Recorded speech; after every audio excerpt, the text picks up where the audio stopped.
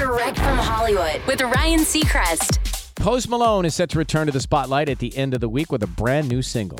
His first of 2021, called Motley Crue. His manager, Dre London, first revealed the news, posting a behind-the-scenes video of the song's race car-themed music video shoot on the 4th of July, which happens to be Post's birthday. Soon after posting the clip, Motley Crue's legendary drummer Tommy Lee revealed he was on set for the music video. Post's new single and video for Motley Crue come out Friday. That's Direct from Hollywood.